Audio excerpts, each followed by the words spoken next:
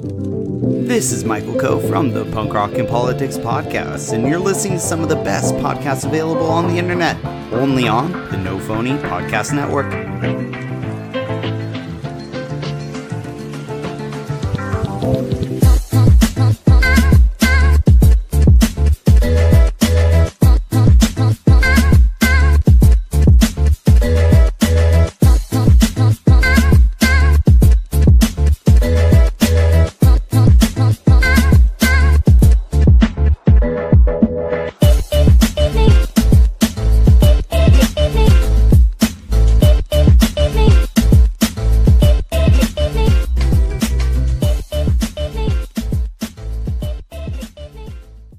Welcome to Heroes Garage, where we talk about comic books, TV shows, movies, superheroes, fantasy, science fiction. Every now and then we'll talk horror and crime noir.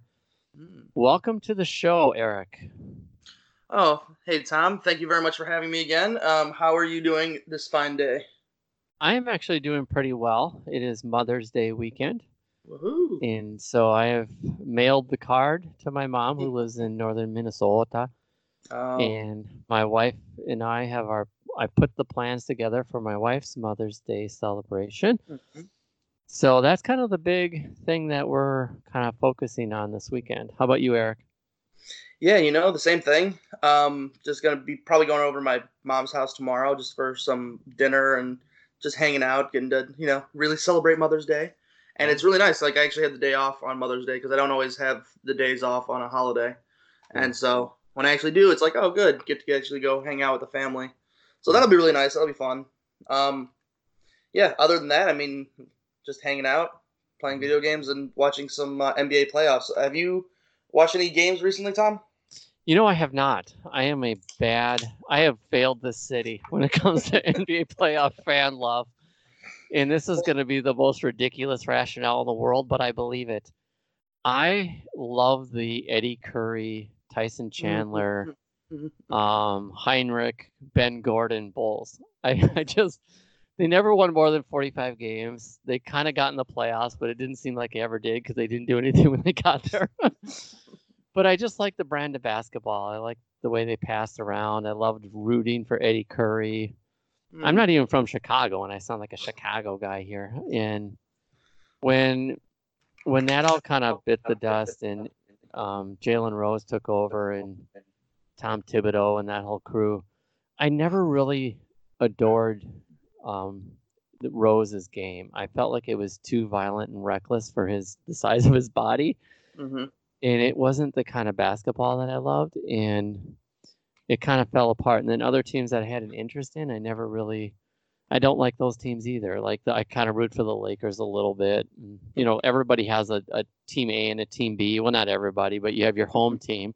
And if they aren't doing anything, you have a borrowed, adopted team that you kind of root for. And that team is not doing well either. And then their brand of basketball is even worse. So that's my long-winded way of saying no. Well, I mean, just as a nice little tip, if you're living in Chicago, don't say you don't like Derrick Rose, because he's still stupid. I love Derrick Rose, and he's like the same age as me, and so I got to watch him coming up, ever since I got into college. And I still remember during this season when he played for Minnesota, he played a game in Chicago, and he still gets MVP chance. And so I know. That's how much we miss him. And I can't think of another player or another person really who has owned a city who has owned the city of Chicago as much as Derrick Rose had, besides maybe Chance the Rapper a couple years ago, when since Michael Jordan. Since Michael Jordan, but Michael Jordan was just different. He didn't just own Chicago; he owned like the entire country, and like everyone watched Michael Jordan, and everyone loved him, and that he was a different phenomenon in and of himself. But I'm sorry that you didn't necessarily like the Tom Thibodeau Bulls, because they were fun to watch in different ways. So like right now, these teams are fun to watch because they just they shoot threes. They shoot, 40, 50 threes a game, and it's just fast. But Thibodeau's Bulls were slow, methodical, and they would grind you down with defense and hustle. And at the end of the game, when it was, the score was 80-79, they would get Derrick Rose to just get like 3 baskets and win the game for him at the end of the game. I didn't like that. That was kind of grindy basketball. And nowadays, I feel like you shoot 3-pointers and you shoot free throws. And there's no mid-range game. There's no passing. You don't see any kind of evidence of a run of an offense that's being run, unless you have, from what I can hear, because I don't watch a lot of games anymore, the Warriors. I think one thing that they do really well is they run these sets that open up their shooters, and it helps when you have an all-star lineup, of course. But I don't like that brand of basketball where you just have 53s a game, or a dunk, or a free throw that is missed half the time because they can't shoot free throws anymore either. Well, I mean, there's definitely a strategy to that. I think the two kind of competing strategies in the NBA right now was demonstrated last night.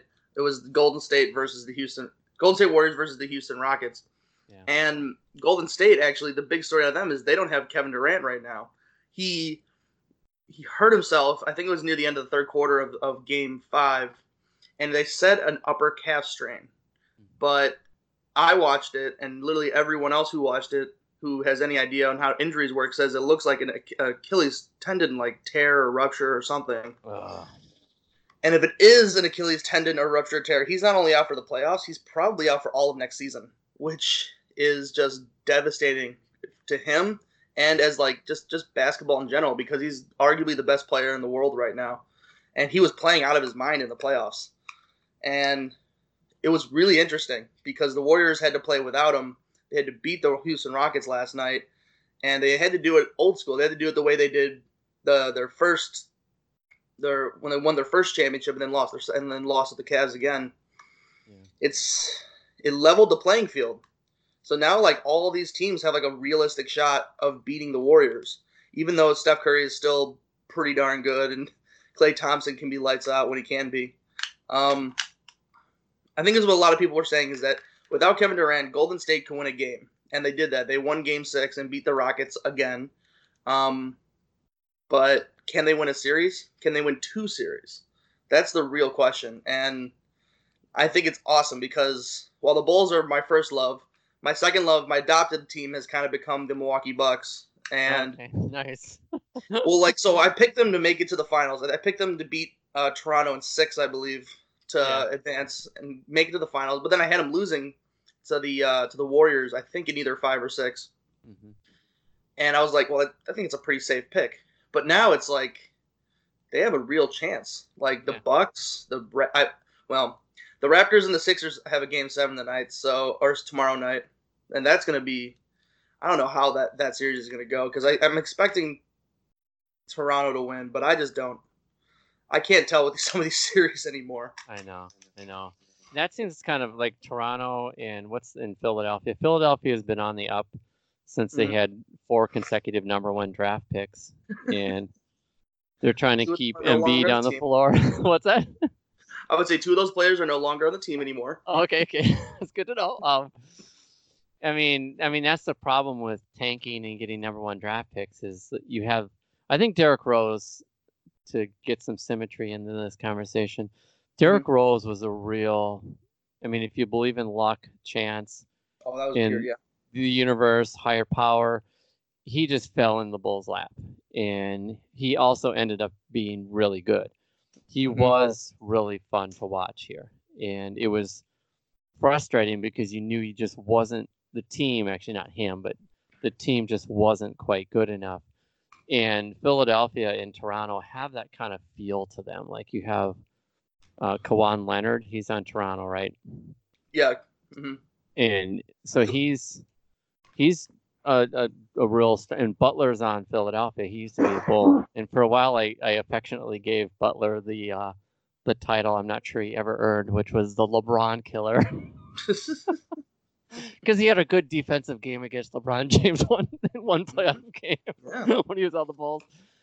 But you look at those 2 teams, and from everything that I'm hearing, the Milwaukee Bucks just have too much firepower for those 2 teams. So that'll be interesting to see. That could be a little bit of a clash in styles too.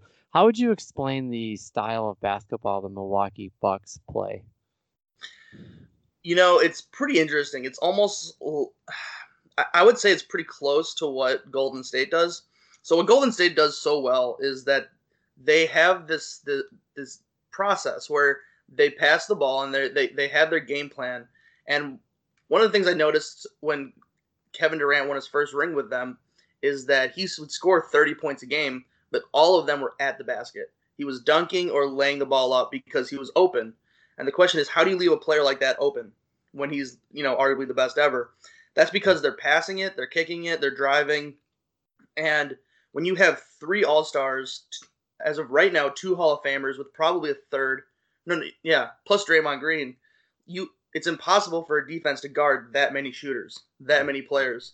And so when you just keep kicking it, when you keep running it, it's like music, just watching these guys play their game. And eventually someone's going to be wide open for a shot. Mm-hmm. Milwaukee does basically the same thing. The only difference is that instead of having a player like Kevin Durant who can shoot from anywhere on the floor, they have a person like Giannis who is almost unguardable at times, where he can get the ball down in the post, he can get the ball at the 3-point line, and he's going to find a way to make it to the hoop and dunk or lay up or something like that. And it makes it so that you have to guard him, you have to double team him, which opens up all these other shooters. So they got Chris Middleton, they got Nikola Mirotic, they got Brook Lopez, who's a 7-foot center that they acquired this year, who's nailing threes. Like, he's taking like 7 threes a game. He's hitting like 3 of them. And it's just, they also have a ton of weapons. They have a little inexperience in the playoffs. That's why I'm a little worried about them going any deeper than they currently are. I'm trying to think, like, really, almost none of them have been to the Western Conference Finals that get like any like actual minutes, except for George Hill, I guess. George Hill is a point guard they acquired over this year, and he's played really well.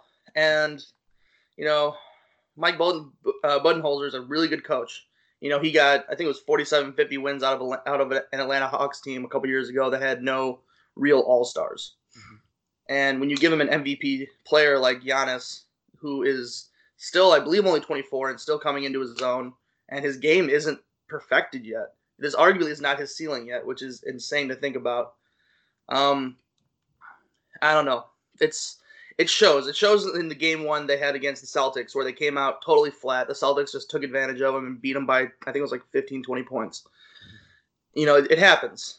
And the thing, if they play Toronto, it's going to be kind of a bloodbath. Because Toronto, the thing that's so good about Toronto is that they got so many big bodies. They got Kawhi Leonard, they got Pascal Siakam, they got Serge Ibaka, they got Marc Gasol. They have all these guys they can just throw at Giannis. And Kawhi is also playing out of his mind. He's averaging like 37 points a game, something like that. And so, exactly. And which is why you'd think they'd beat the Sixers. But because the Sixers won Game 6, you don't know what Sixers team you're going to get. You can either get the team that's lights out, that Joel Embiid is hitting everything and they're basically unstoppable, or you get the Sixers team that just doesn't play well, gets bogged down, is tired, is hurt, and just can't seem to buy a shot. And that, I think, is a maturity level with the Sixers and something that they should work out over the next few years. But you never know. Maybe they don't. So that's kind of what I'm thinking is going to happen in the playoffs right now.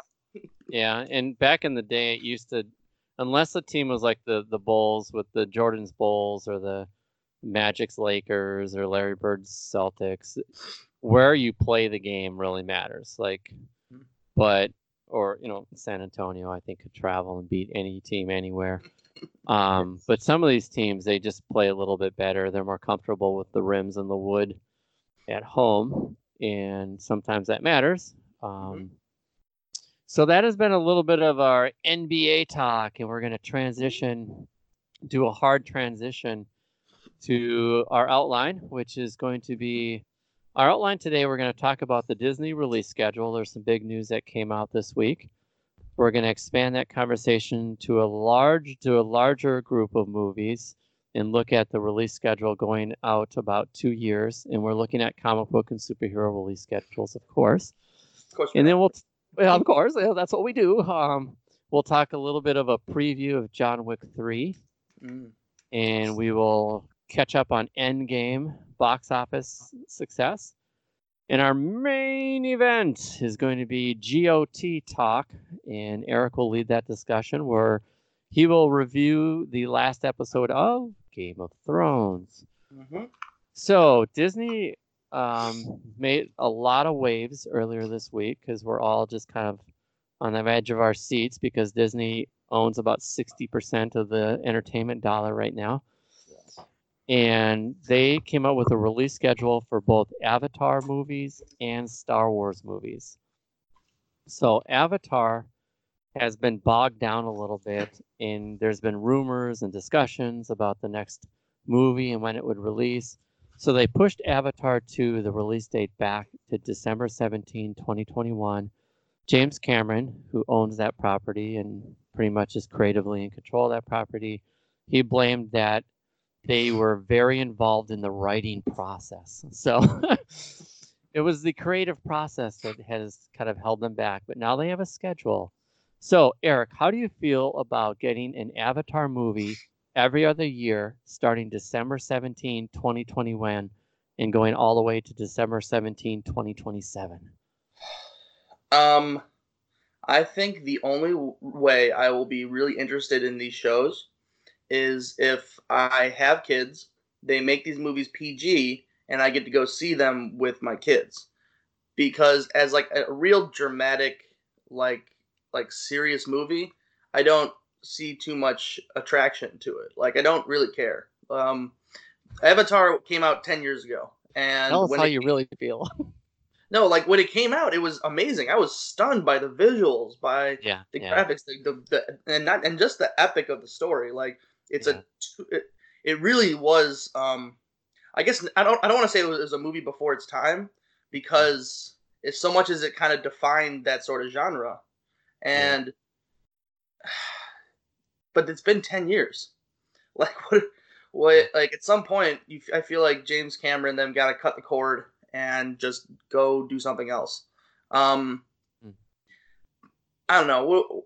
Before I get too negative about it, I guess I should say that it'll be fun. I like most of the actors in it, and it'll be a good fantasy story with like the solid sort of marine aliens kind of vibe to it with that they had in the first one. That was kind of the best parts about the last movie. But Tom, how are you? So, Tom, do you have a more positive spin on it, or how are you feeling about this movie? Yeah, I tend to become fans of certain creators and certain properties, and I think that James Cameron, I trust him as a creative person, as a film. I guess he directs, produces, and does all 9 yards of it all. He produced the best Aliens film, according to this show, right? We kind of had a debate about that. Avatar was wonderful. The Titanic, was a wonderful movie. He's done a lot of really good stuff, and so I feel like he's putting obviously a lot of energy into creatively developing this story. Mm-hmm. He's really good at making these advanced, technologically fantastical universes feel grounded and lived in. Mm-hmm. And I fully expect that this universe will expand. It will feel lived in. It'll feel like a society that's functioning in dysfunctional ways, like all of his kind of societies tend to go. And I'm interested in it. They're going to have to grab us with the first one because it's basically a reboot.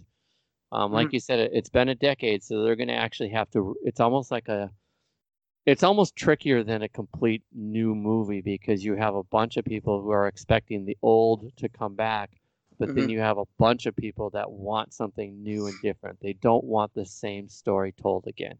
Mm-hmm.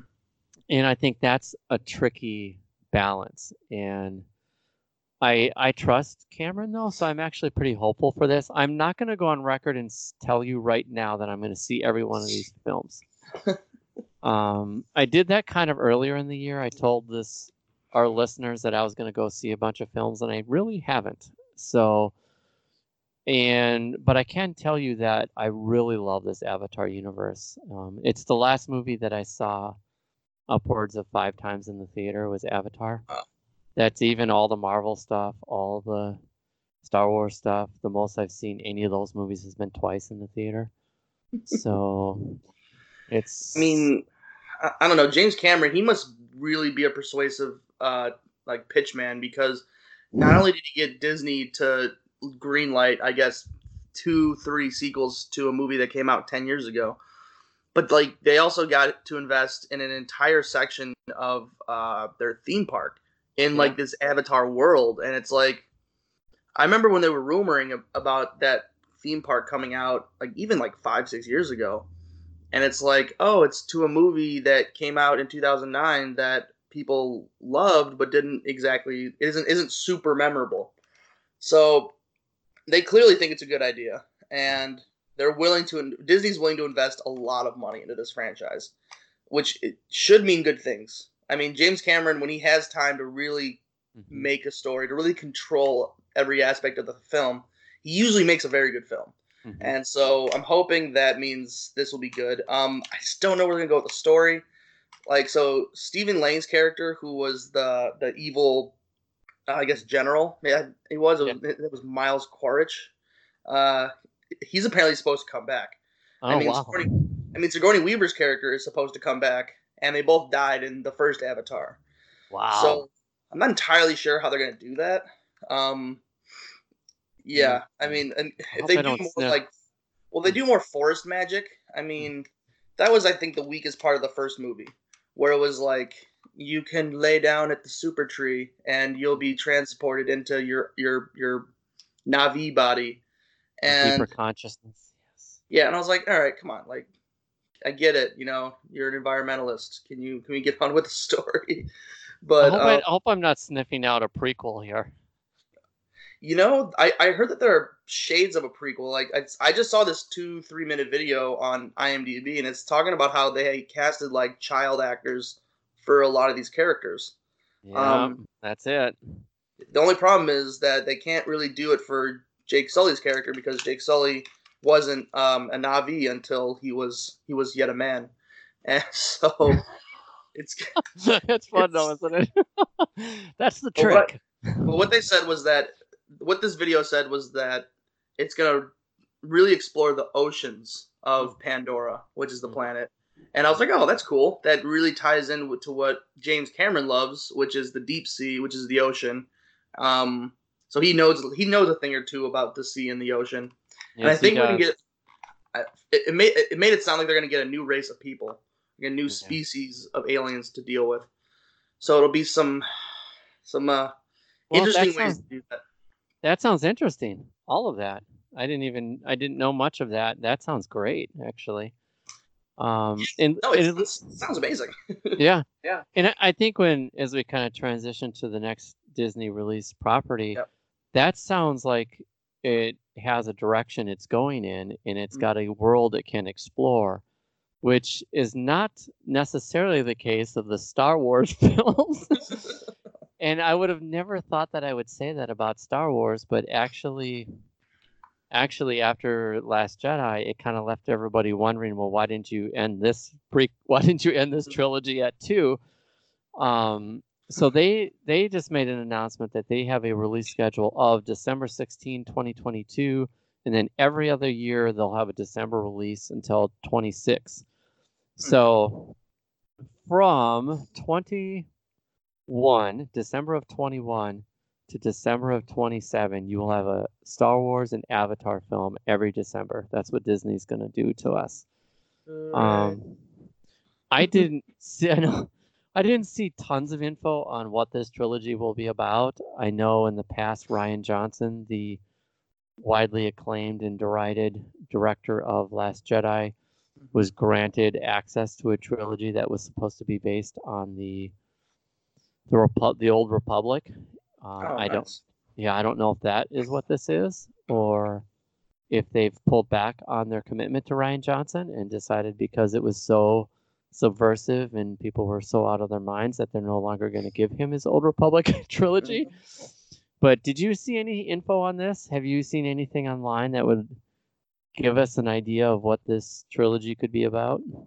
So I haven't. I mean, I haven't really delved too much into the Star Wars. I'm kind of waiting to really do deep dives into the Star Wars plans. But when you say the Old Republic, it kind of perks my interest because there's a video game that came out called Star Wars Knights of the Old Republic. The first one I think came out in like 2005 or 2004 or something like that. But it's widely acclaimed as one of the best role-playing video games of all time, and it's definitely one of my favorites. And people have been, especially video game fans and Star Wars fans, have been begging for a Knights of the Old Republic movie, or TV show or something. Mm-hmm. And after this trilogy of Star Wars films ends, they will have set the stage. They will have fully brought back the Star Wars universe back into the mainstream, and they should be able to branch out and try new things. There's rumors of like a show called The Mandalorian, which has to deal with the Mandalorians, which is essentially what Boba Fett was, and the same type of armor and all that stuff. And when this trilogy is over, they're going to need a new direction. And I don't want them to keep going forward. I essentially want them to go backwards. Mm-hmm. And what's tough is that with all these, the thing with Star Wars is that it has so much non-canon lore that they could delve into if they really wanted to. Like, all those stories are there for them to just pick up and turn into a movie or a TV show. Mm-hmm. And they just had to choose one. And if they did that, they would have content for the next 25 years. Yeah. And some people that are real... Oh, go ahead. Real fanatics of the Star Wars universe, the ones that read all the books and get into all of that, will tell you, and I think even Disney made this clear. It may have been, I always forget her name, Kathleen Kennedy, I think, made the statement that all of it's canon. So, like, that's where the traditional Star Wars is very unique in this way. Mm-hmm. The films have always been the canon. And whereas, even with the MCU, your purists will say, well, that was a derivative of a comic book, and in the comic book, this is what happened. But in the Star Wars universe, it's flipped. But in the extended universe of all these novels and all these YA novels, a lot of very interesting things happen. I think that's what you're alluding to. And actually, Last Jedi did not distort anything in that larger novel base. And I think that's what got the nostalgia folks all riled up, because all those things already happened in these books that they didn't read. But I think I got into a rabbit hole there. So so Disney Plus is going to come out in November. In the Mandalorian movie, I'm calling it a movie, that's a streaming property, will be on that streaming service. Mm-hmm. So people are really interested in that. The lack of success of Solo had them pull back on a Boba Fett and Obi-Wan Solo movie. So that is kind of reshuffled. It's probably smart. Yeah. To be honest with you. I think I probably would have loved them, but at the same time, I don't think. Yeah. Well, like, I didn't actually hate Han Solo that much. Like, it wasn't a horrible movie. I had fun with it, I guess is the best way to say it. However, I didn't see it in theaters. I saw it on Netflix or something, or Amazon when it came out. So, yeah, I think if they want the blockbuster hits, then it was probably a good idea not to do Obi-Wan or not to do Boba Fett, because those weren't going to get those weren't going to destroy the box offices. Those movies are niche movies, if anything.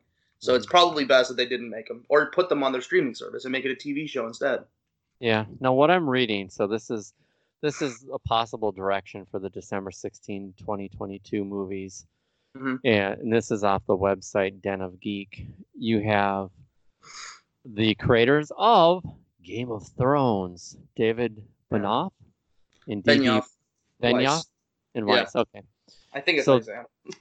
They are working on a trilogy, and so is Last Jedi director Rian Johnson, which we already mentioned. Yes. So if you had the creators of Game of Thrones with creative control of a trilogy, would that blow your mind? Yes. Because, I mean, you're trying to think, what's their next project going to be? And I think a great step up is doing a Star Wars franchise, because at least in the first, I don't know, 5, 6 seasons, they really paid attention to the story, to the lore. They really took their time making these shows. However, those were shows. They got 60 episodes, 60 hours to tell that story. If you try and condense it into a 2-hour story or a 90-minute story, maybe they're not as proficient. And I think it's actually showing in some of these last episodes, which I could talk about later, but basically how when you're asking them to condense the story and streamline it for like a movie, things that do start to break down and you kind of get lost. Yeah. So I think it'll be interesting. They are definitely like beyond the rumor mill. It looks like they are really working. They've been working on material for a trilogy. So that's interesting. And they can explore, and this is going to be outside of what people think and what we're all speculating. And just so everybody knows, this is all speculation. We are not a news podcast. Breaking news. Breaking news. Just in. Yeah, and as we talk about creators and everything else, we try to do it respectfully, but we are just geeking out on it. We are not pretending to be news people or journalists. But it looks like they've been working on this for a little while, and it's not going to be connected to the Skywalker story. That story is the 9 movies that we are going to end in December with. Those 9 movies, that's the Skywalker stuff. Is what we think right now, right? Because I really don't think they're going to be able to leave that franchise, that story alone, once it ends in December. I think Rey is way too much of a marketable character for them to just not do anything with her. Like, it's just going to be too impossible. I think the end of I think the Rise of Skywalker is going to show the end of sort of the original Star Wars cast. I think they're going to, because by the end, Leia is probably going to not be part of the movies anymore. And then all you're going to be left with from the old cast really is Chewbacca and Lando Calrissian. So that's when like the new generation really will take control. And that's another trilogy of movies right there. Yeah.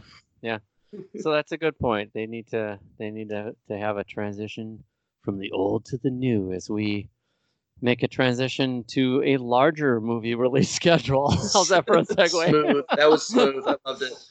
Just so you know, on my treatment plan for today, I'm working on segues. So it's going to be a little, when you take on a new skill, it's going to be clumsy at first.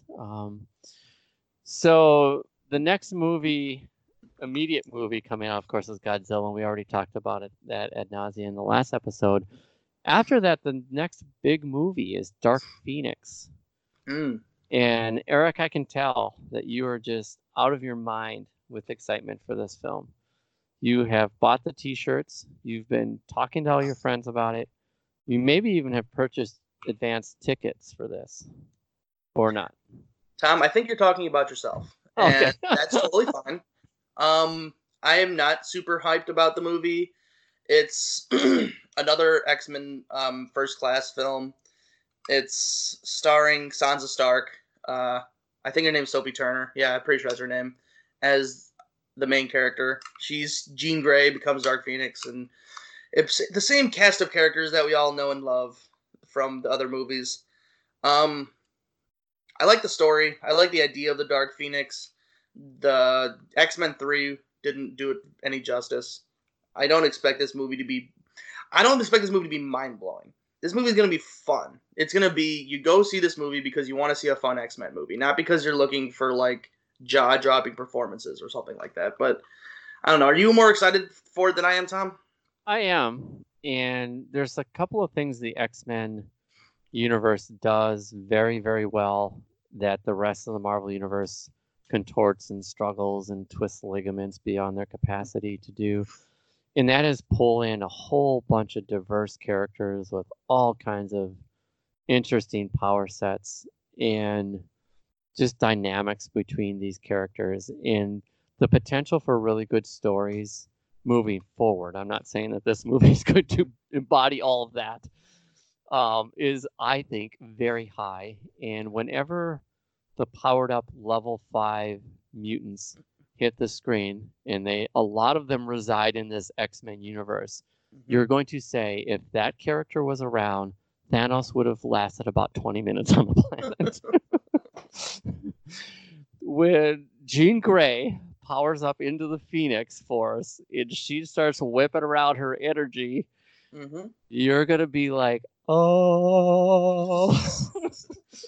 And there's something about that. I love the revelation of just unexplainable power on sight, on scene, CGI and all.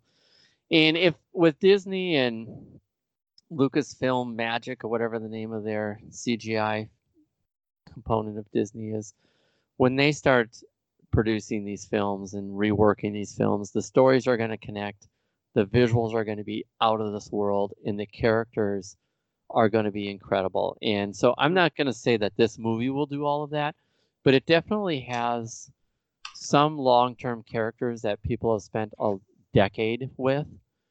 And you have some actors in there who have some street cred. And so there's a chance that this movie could be more interesting.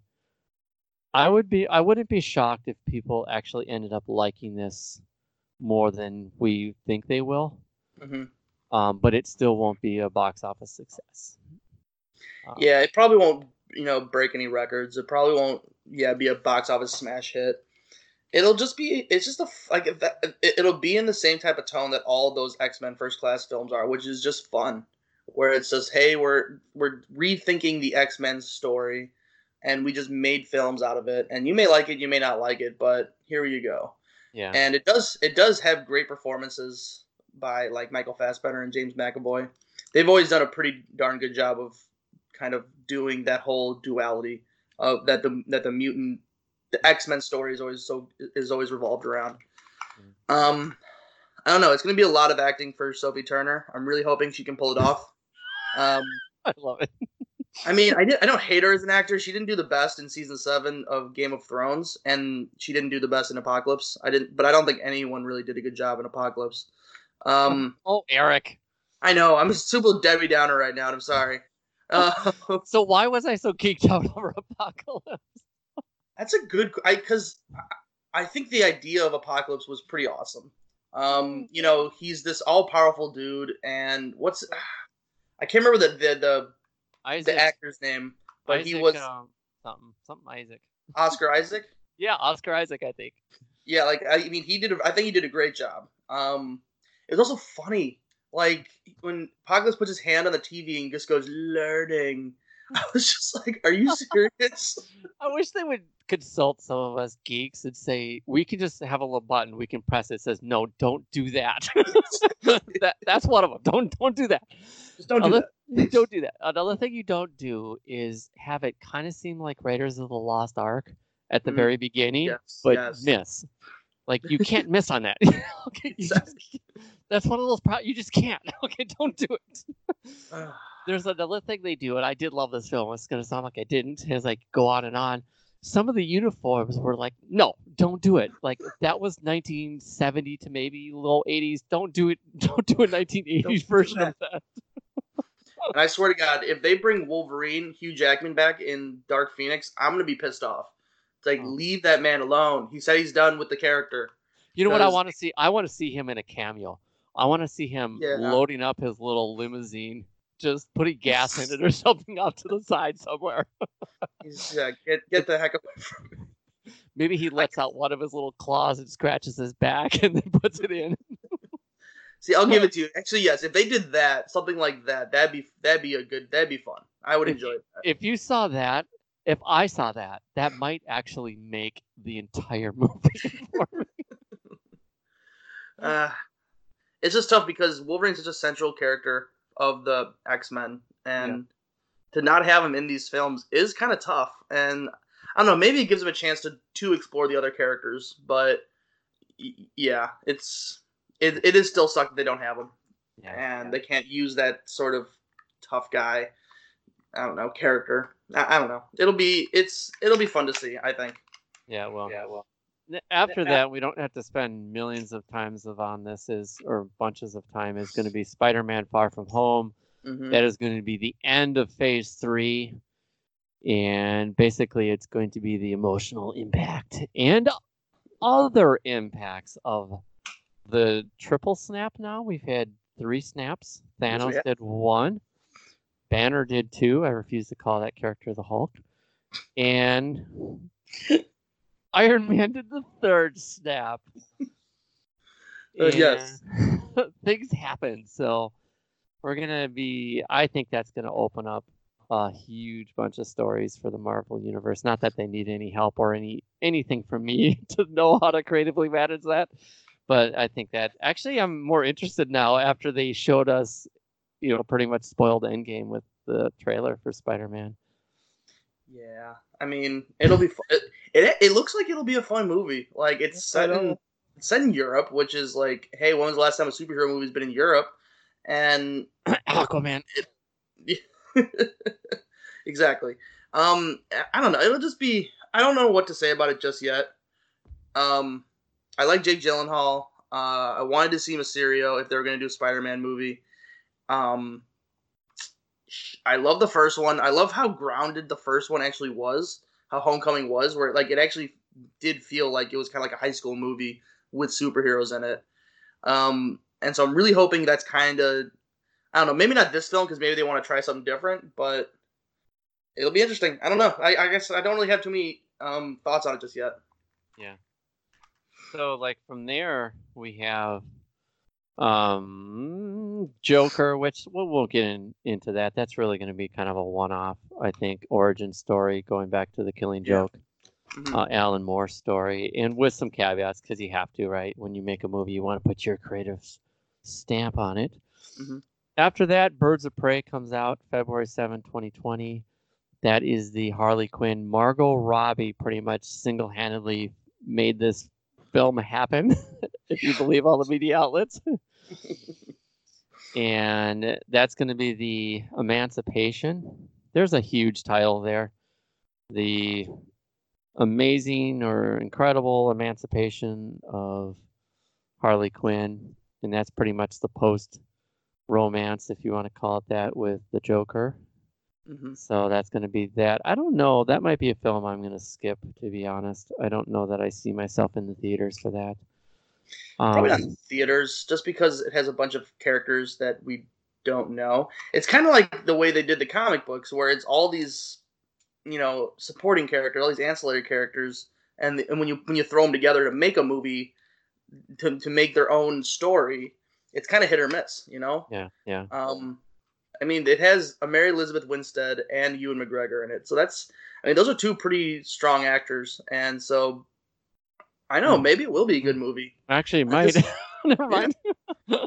And it's just, I just don't know how many people, know it's coming out.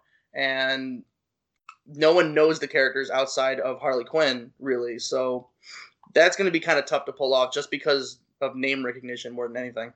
Yeah.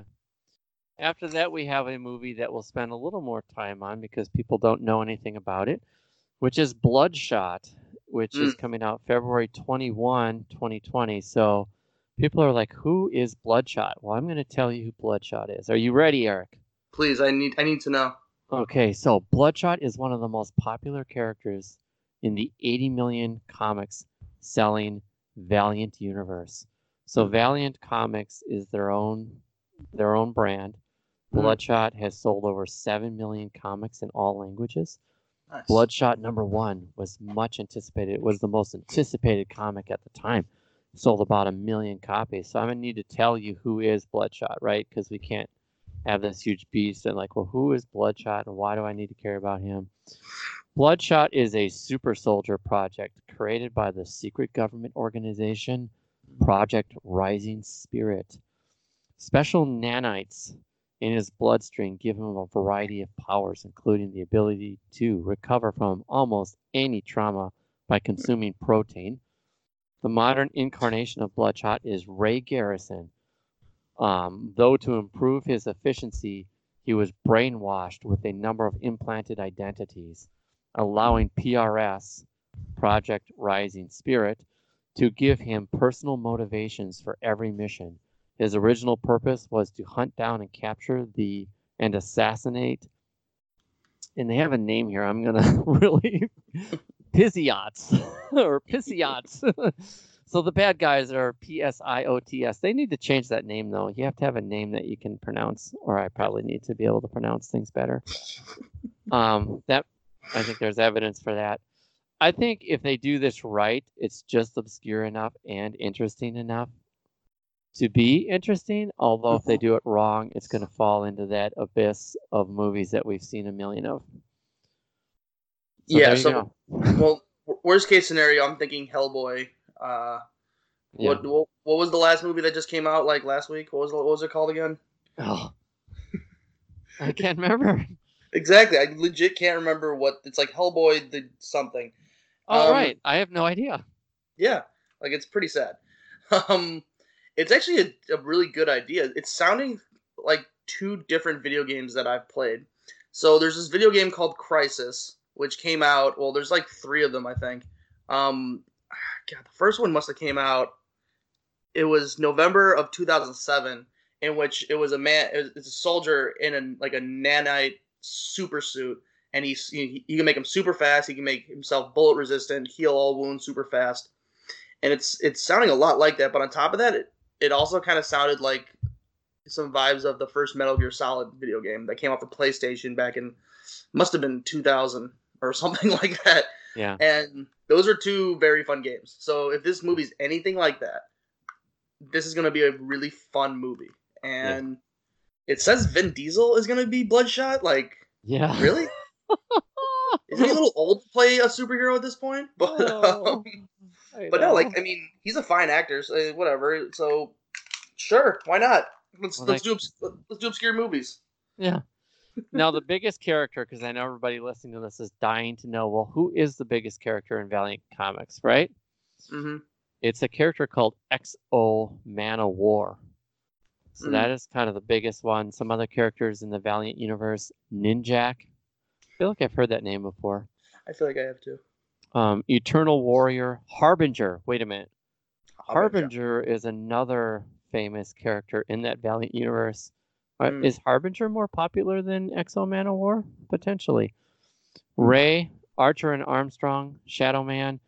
And so they kind of play off a lot of those similar themes. You have ninja, fighting, magic, nanite enhanced, ultra amazing people running around. So that's pretty interesting.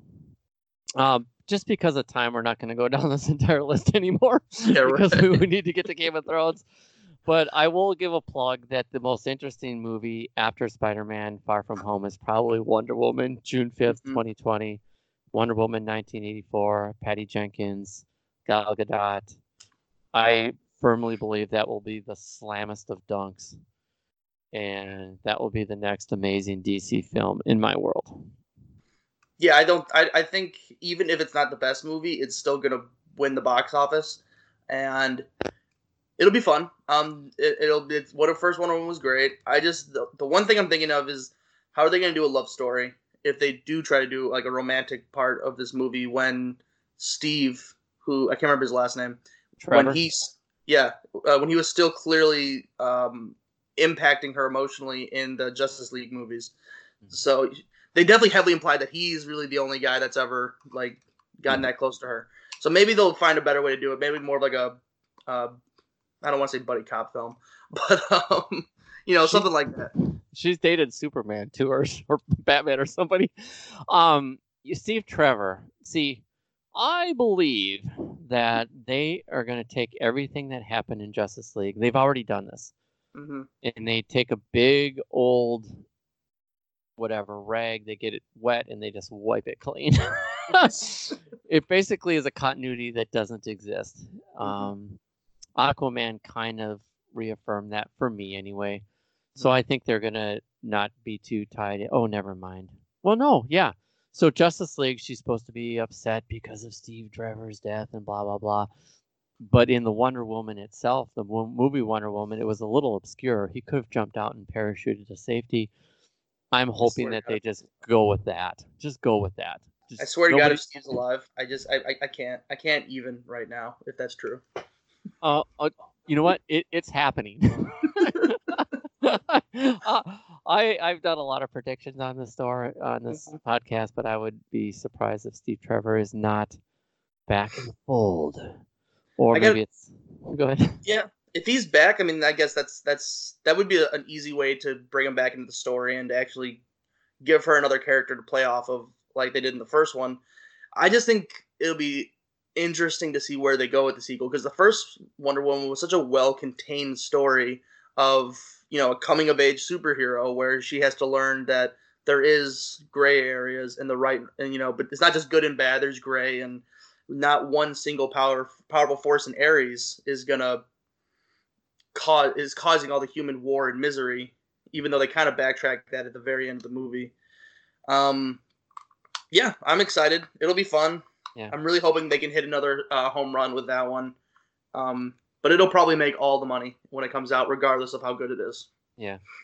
And the last plug, it's no longer a preview because it was released, I think, over the weekend here, is John Wick 3, which is the story of John Wick, who, after gunning down a member of the High Table, the shadowy International Assassins Guild, legendary hitman John Wick finds himself stripped of the organization's protective services.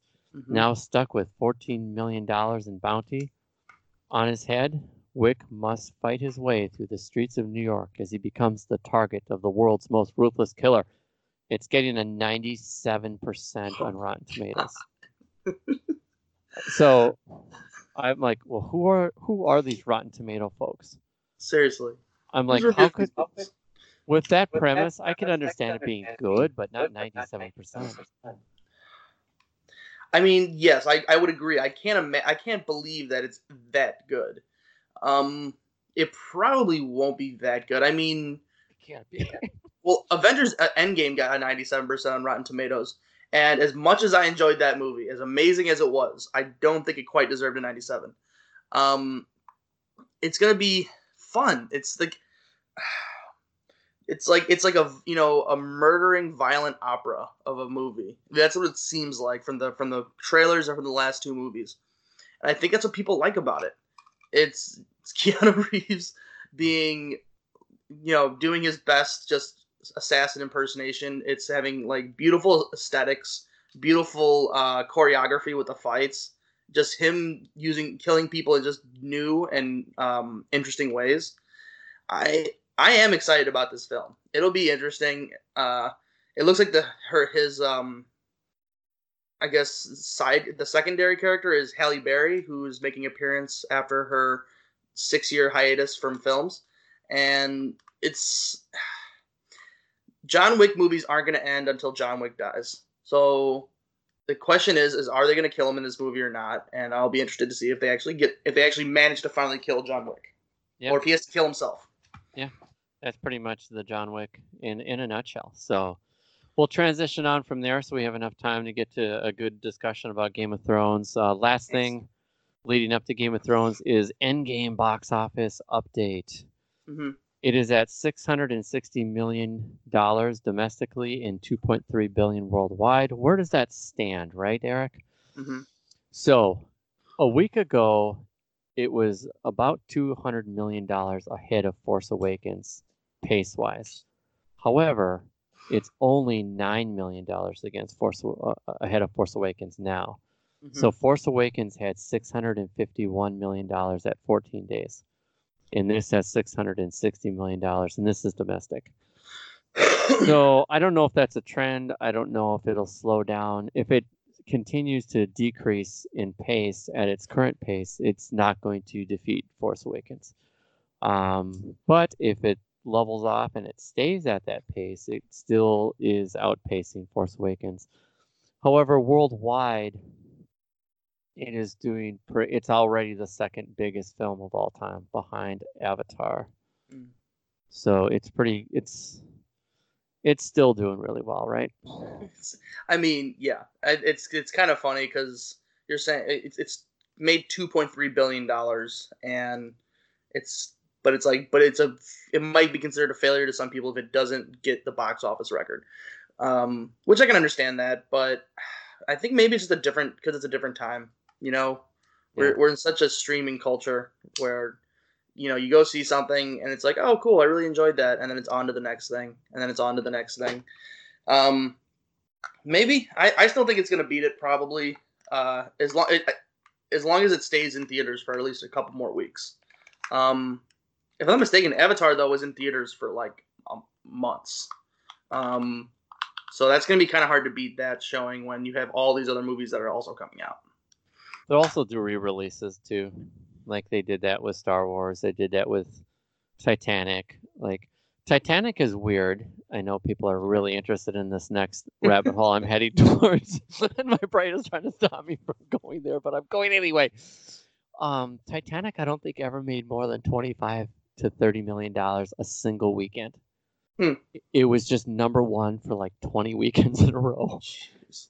It just kept on making $25 million every weekend for a year. Oh, so if you go and look at the record books, you're like 15 weekends out, Titanic, 16 Titanic, 17 Titanic, 20 Titanic. That's what you'll see. Well, the thing is, like, I don't want to see Endgame in theaters like 3-4 months from now. I want it on streaming or on DVD so I can watch it as many times as I want. Yeah. That's I think what might kill it, is that they got to get it to the viewer and their homes at some point, because then it's encroaching on these other films like Spider-Man, which comes out in 2 months, and they have a schedule. They have to, this Marvel thing. It's a train, and they just got to keep it on time. It has to hit every stop, and they can't. They've already made $2.3 billion. Like, yeah. Take it, and be happy. You don't have to chase the record. Yeah, they could. Actually, they're kind of well within range. That Avatar 2.78 billion, so it really needs to make another $500 million, which I think it will easily. So I think it's gonna defeat it. That'll be my prediction. So without any further ado, we're going to transition into GOT, Game of Thrones, Season 8, Episode 4. Eric, take us away. So, Season 8, Episode 4. Episode was called Long Live the Starks. And it really interesting to mark how little of the Starks were actually in the story. I gotta say, I'm pretty mixed on this episode. It wasn't the best. It really fell back into some of the bad habits that happened in the 7th season, in which people would jump from different spots on the map within, the matter. Like the next scene, they'd be one scene they're in Winterfell, and the next scene they're on the other part of Westeros, and they're already at Dragonstone. Some of the decision making of the characters was interesting, and just doesn't. It's not that it doesn't make sense. I think all the decisions that were made in this story made sense. I think the problem was, I can see why they did that. I just didn't agree with the choice. And so one of it is they had Rhaegal, who was one of the 2 dragons left alive. They killed him. They killed him unceremoniously. In fact, it was more of like a horror movie like jump scare more than anything. And it was pretty cheap. And the reason they did it was because they wanted to even the playing field for the upcoming battle, which is between Cersei and her Lannister army at King's Landing versus the combined weakened forces of Jon Snow, or Aegon Targaryen, however you want to see it now, and Daenerys Targaryen. So in that sense, I understand why they did that. They killed Rhaegal so that they can make it a more even battle, so that they could show that they have these things called scorpion ballistas, can actually kill a dragon, even though dragons are supposed to be almost impervious to damage, but whatever. I guess they just don't care. I guess they just don't care about that. So it's gonna make it a really interesting battle. The other big story kind of is that ever since Jon Snow figured out that he is Aegon Targaryen, who is the rightful heir to the Iron Throne, he has the best claim to be the king of all of Westeros.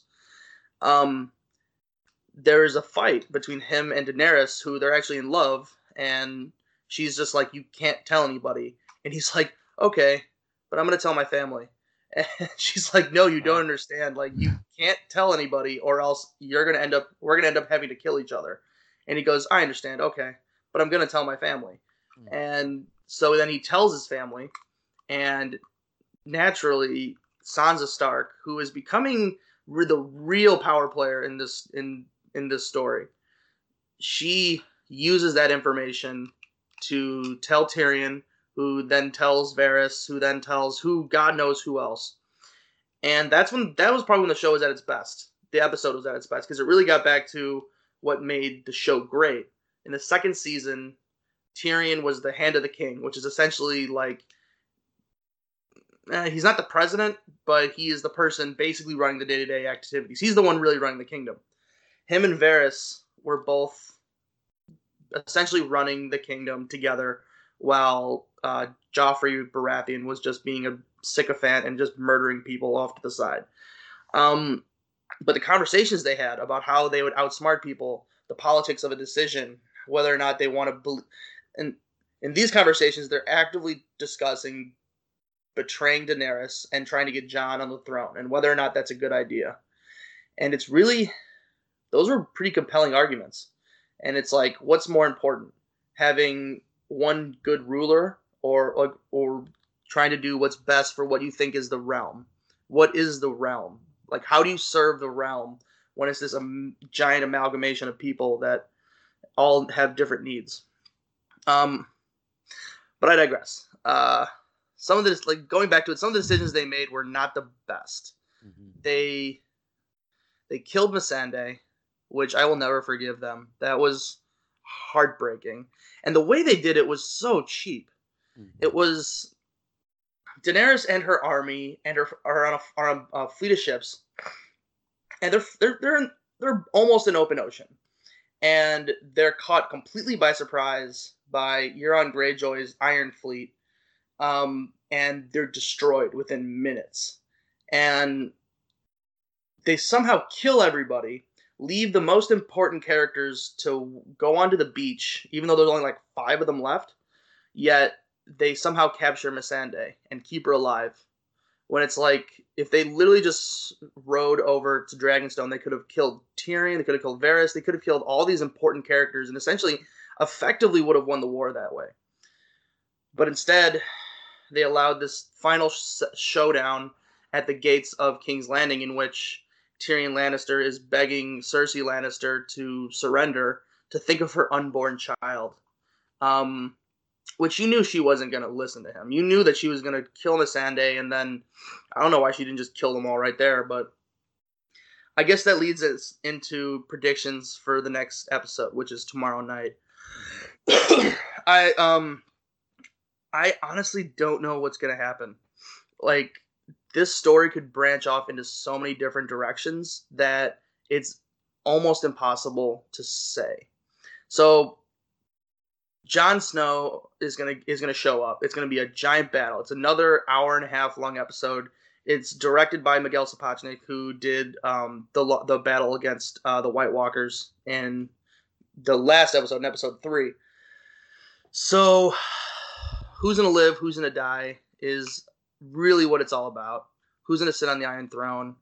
Jaime Lannister is now coming back. That hurt. His whole story thing with Brienne was kind of lame, where he basically just stood her up and, slept with her and then ran back to Cersei. So that was just cheap fan service, I think, more than anything. I don't know. I think if you really had to ask me what's going to happen, I think that Cersei's dead. I don't think there's almost no scenario where Cersei stays alive. I think that Daenerys and Jon are going to end up having to fight each other in some way. And I think Jon's going to have to kill Daenerys. I think that's what's going to happen. Just because he needs to be the one who lives. Because as a friend pointed out to me yesterday, he's already died once. And when a character has already died, you get all that emotional reaction out of it. And when you kill him again, it's just not the same reaction. And what the showrunners want, what D.B. Weiss and Benioff want, is that emotional shock impact. That decision that shocks you, that leaves you confused and sad. And I think having to kill Daenerys is probably the most shocking choice they could make. Even though a lot of people are predicting it, it would still be incredibly shocking to see. As to who will actually rule on the Iron Throne at the end, there's a lot of theories. There's theories that it'll be Daenerys, it'll be Jon, it'll be Tyrion, it'll be Sansa. I think the smart money's on Sansa right now because she seems to be the smartest person in the room. She's the most powerful. She knows how to manipulate people, how to manipulate information. And she's also safely in Winterfell. So I don't know exactly how they're going to get to her just yet. Yeah, it's finally coming to an end. I think what the one thing I know about this last episode is that it's going to be the climax. Is that pretty much all of the storylines are going to be completed and or just finished at the end of this. Right. And I think that the episode 6 is going to be an epilogue more than anything. Mm-hmm. And the problem is that it's only 90 minutes long. How are you going to fit all of this story into a 90-minute episode? Mm-hmm. And that gets back to something I figured out was a problem with the last season and this season, is that these are the first episodes where they stray away from the books, where they actually outlive the books that George R.R. Martin made. So what makes the Game of Thrones show, I think, so great is that they could kind of slim down the story and show you parts of it, because in the end, you knew the backstory to a lot of these characters that they're showing on the show. Like Beric Dondarrion's a great one, where like you know what happened to him, and then when they bring him back in season, I think it was season 3, and he actually, like, you know who he is from the books, so he actually has some lore, and he actually has some, what do you call it, backstory that you don't know about in the show.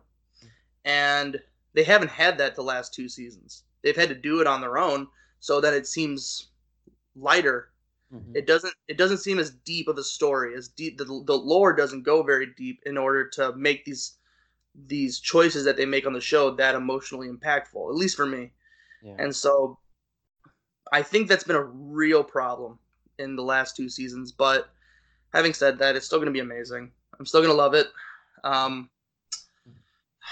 I can't wait. It's almost over, and it's gonna be insane. That's all I'm gonna say. King's Landing's gonna burn. I want Daenerys to just kill everybody in King's Landing now. Like, I don't care anymore. She's been trying to find a peaceful resolution because she wants to be a different kind of ruler. But she's lost 2 dragons. They killed Missandei. I don't care anymore. Just kill everybody. Like, burn it all down, and when everything's ash, that's when you rebuild the type of kingdom that you want. That's what I think she needs to do. That's what I think she will do, and I think it's why she's going to die, because she's going to become the Mad Queen, essentially, even though she's not mad. That's the thing. The show is trying to pit her out to be the Mad Queen, which is like kind of like the insane psychopath queen that her, I think it was her father or her grandfather was, wherever the Mad King Aerys was. But the thing is that the things that happen to her, she's not mad. She's not crazy. Like, she's angry and frustrated.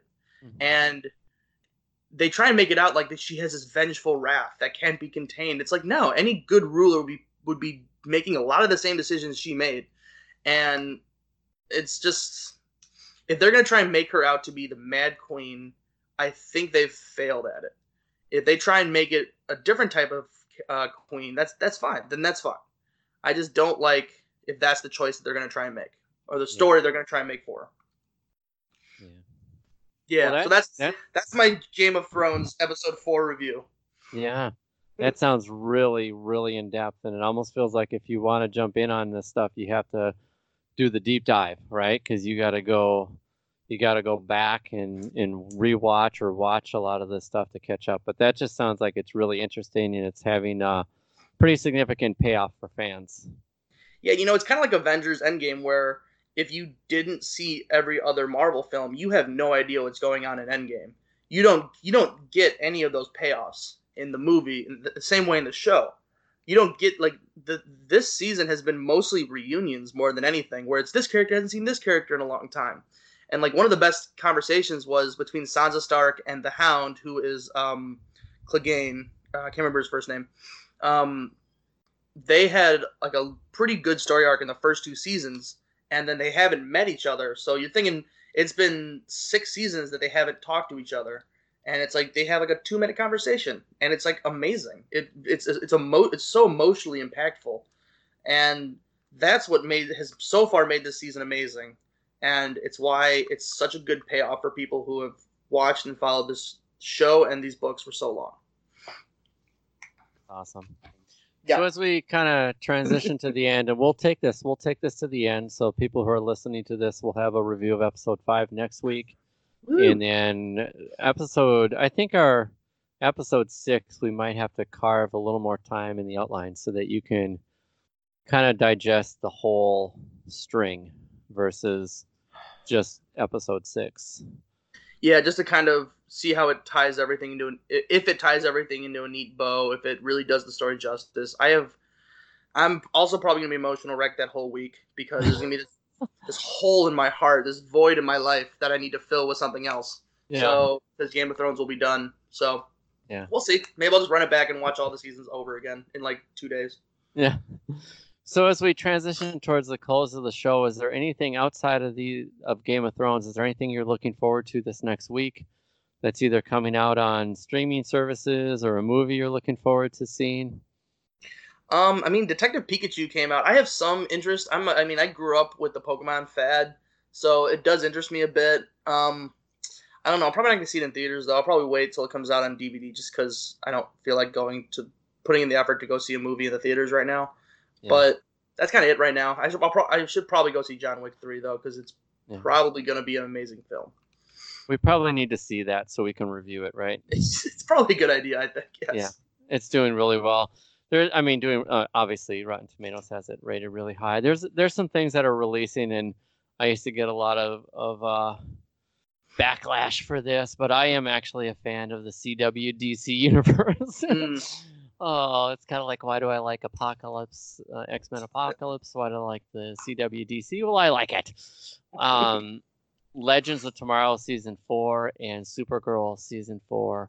Of those two, Supergirl Season 4 is coming out on Netflix probably sometime in May, and I love the Supergirl CW stuff. It's really interesting to me, so I'll be looking forward to watching that when that drops. Other than that, I'm kind of bracing myself. I'll try and make it out to John Wick 3, but Godzilla is kind of the next big movie I'm kind of gearing up for. We got a couple weeks for that one, yeah. Yeah. So, Eric, any final words of wisdom before we pull the plug? No, I think just enjoy that. There's some 2 Game 7s tomorrow night for the NBA playoffs, so that's going to be exciting tomorrow night. It's gonna go right in between Game of Thrones, so I'm gonna have to stop to watch Game of Thrones. But I'm very excited about who wins those games. That's awesome. Well, cool. Well, for now and until next time, this has been episode 77 of Heroes Garage. I know we're working our way towards episode 100. We'll have to kind of put some plans together to make that a special episode. But for now and until next time, so long.